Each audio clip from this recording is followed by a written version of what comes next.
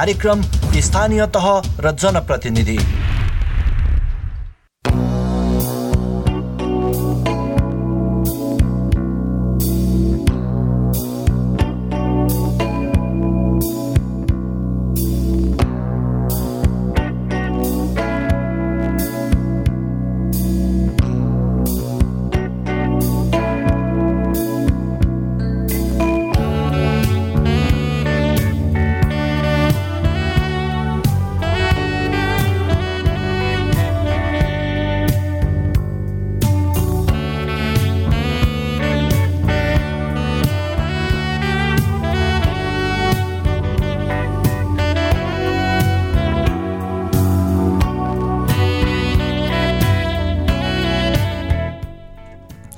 नमस्कार, कार्यक्रम स्थानीय तह र जनप्रतिनिधिमा यहाँलाई हार्दिक स्वागत छ। म कार्यक्रम प्रस्तुता प्रतीक उपाने। कार्यक्रम स्थानीय तह र जनप्रतिनिधि स्थानीय सरकारको काम, कर्तव्य र अधिकारमा केन्द्रित कार्यक्रम हो।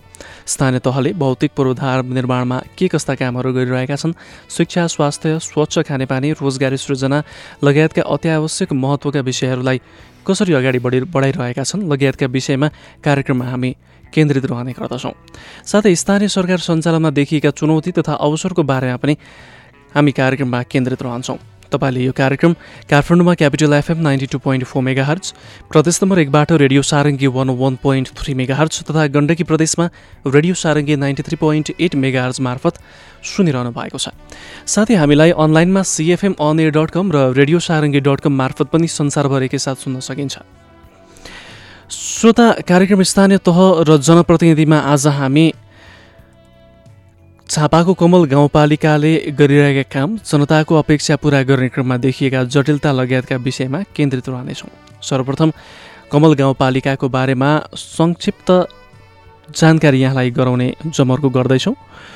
नेपालको सुदूरपूर्व मेची साबिक मेची अञ्चलको दक्षिणी जिल्ला झापाको कमल गाउँपालिकाको उत्तरतर्फ इलाम जिल्ला, दक्षिणतर्फ गोराद नगरपालिका र गौरीगञ्ज गाउँपालिका, पश्चिमतर्फ रतुवा खोला दमक नगरपालिका र पूर्वतर्फ शिवशताक्षी नगरपालिका रहेको छ।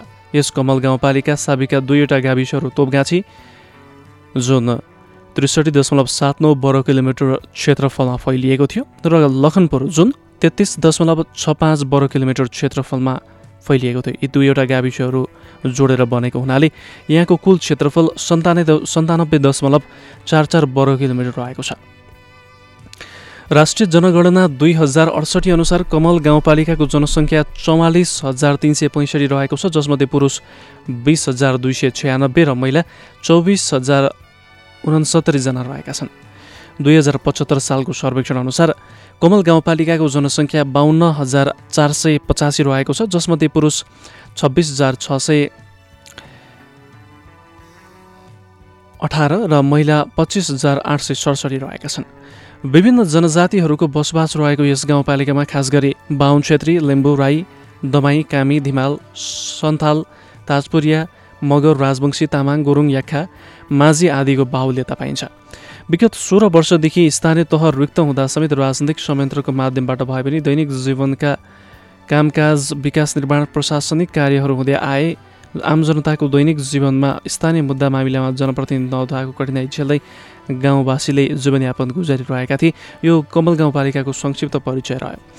अब हामी केही बेर व्यापारिक विश्रामतर्फ जानेछौँ। त्यस पश्चात कमल गाउँपालिकाका अध्यक्ष मेनुका काफ्लेसँगको कुराकानीका साथ उपस्थित हुने नै छौँ। कार्यक्रम स्थानीय तह र जनप्रतिनिधि सुन्दै गर्नुहोला।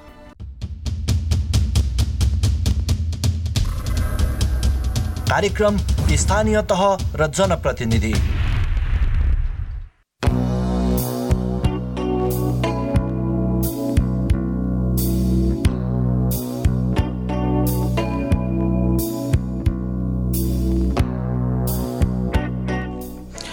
यो छोटो व्यापारिक विश्रामपछि पुनः स्वागत छ। तपाईँ यति बेला काठमाडौँमा क्यापिटल एफएम 92.4 मेगाहर्ज, प्रदेश नम्बर 1बाट रेडियो सारङ्गी 101.3 मेगाहर्ज तथा गण्डकी प्रदेशमा रेडियो सारङ्गी 93.8 मेगाहर्ज मार्फत कार्यक्रम स्थानीय तह र जनप्रतिनिधि सुनिरहनु भएको छ।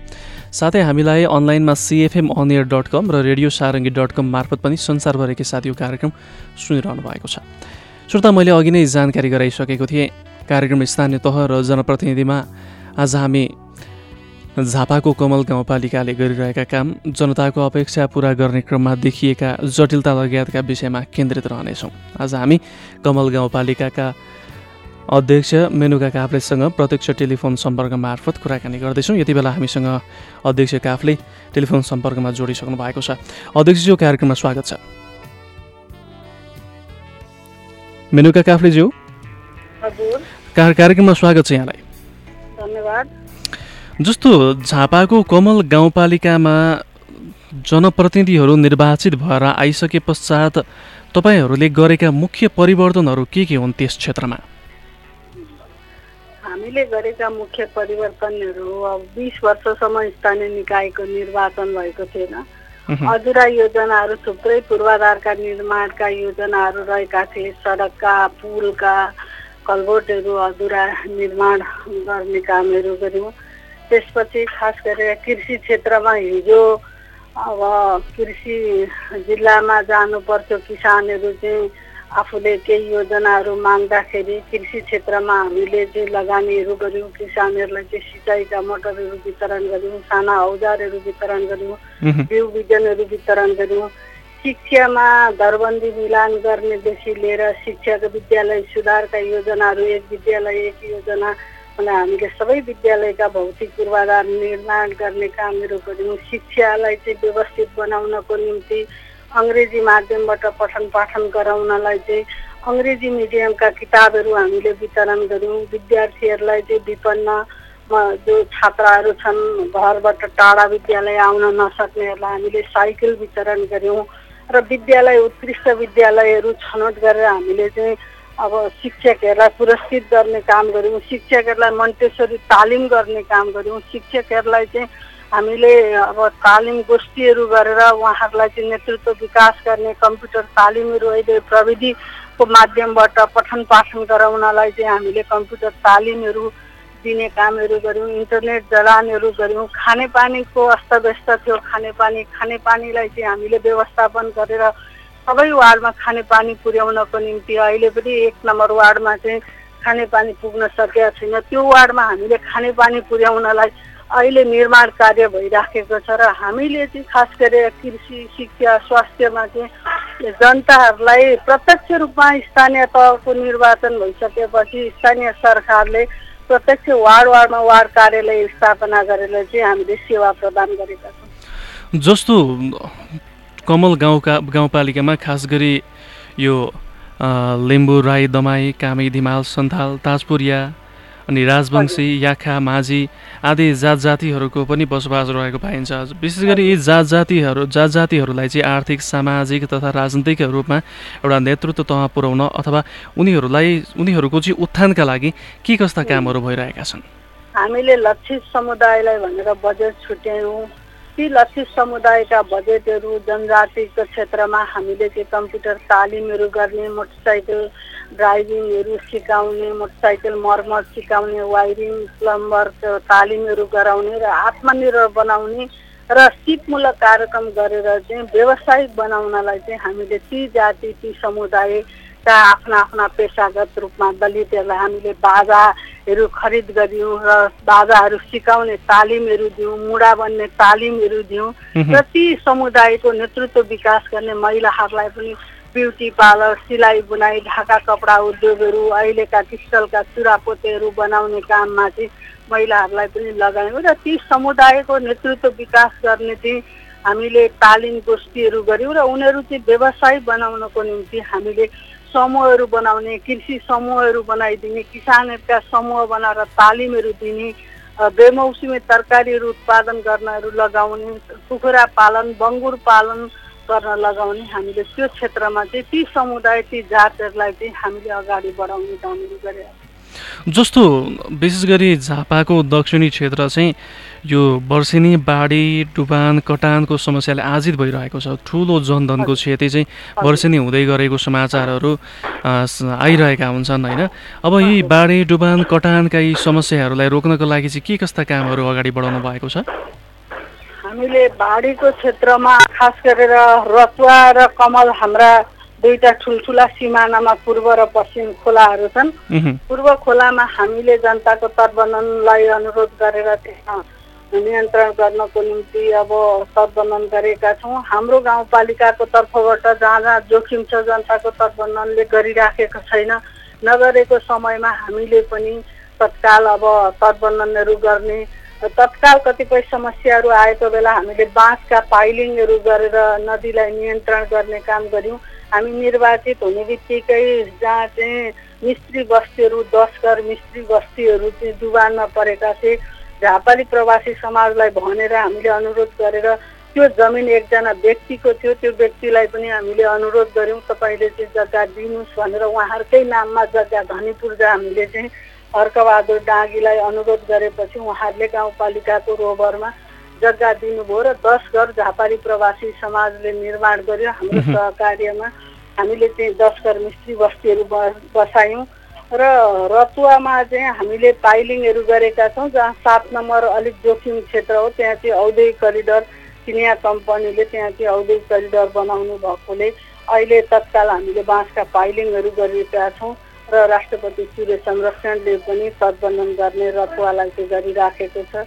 हामीले पनि हाम्रो ठाउँबाट नियन्त्रणको निम्ति साना खोलाहरू, ढ्याङ्ग्री भुटुङ खोलाहरू जस्ता साना खोलालाई पनि हामीले तर्पणन गर्ने बजेट छुट्याएका छौँ। जस्तो तपाईँले अघि कुराकानीको सुरुवातमै अलिकति गाउँपालिकाले प्राथमिकतामा राखेका आयोजनाहरूमध्येमा विशेष गरी यो कृषि क्षेत्रलाई पनि अलिक प्राथमिकतामा राखेको कुरा बताउनु भयो। जस्तो विशेष गरी यो कृषि उत्पादनहरू उपजहरू त स्थानीय स्तरमा युवाहरूलाई परिचालन गरेर कृषि क्षेत्रमा चाहिँ उनीहरूलाई लगाएर तपाईँहरूले काम गराउन सुरु गरिसक्नु भएको छ, तर उनीहरूलाई त्यस क्षेत्रमै टिकाइरहन चाहिँ अलिकति चुनौतीपूर्ण जस्तो देखिन्छ।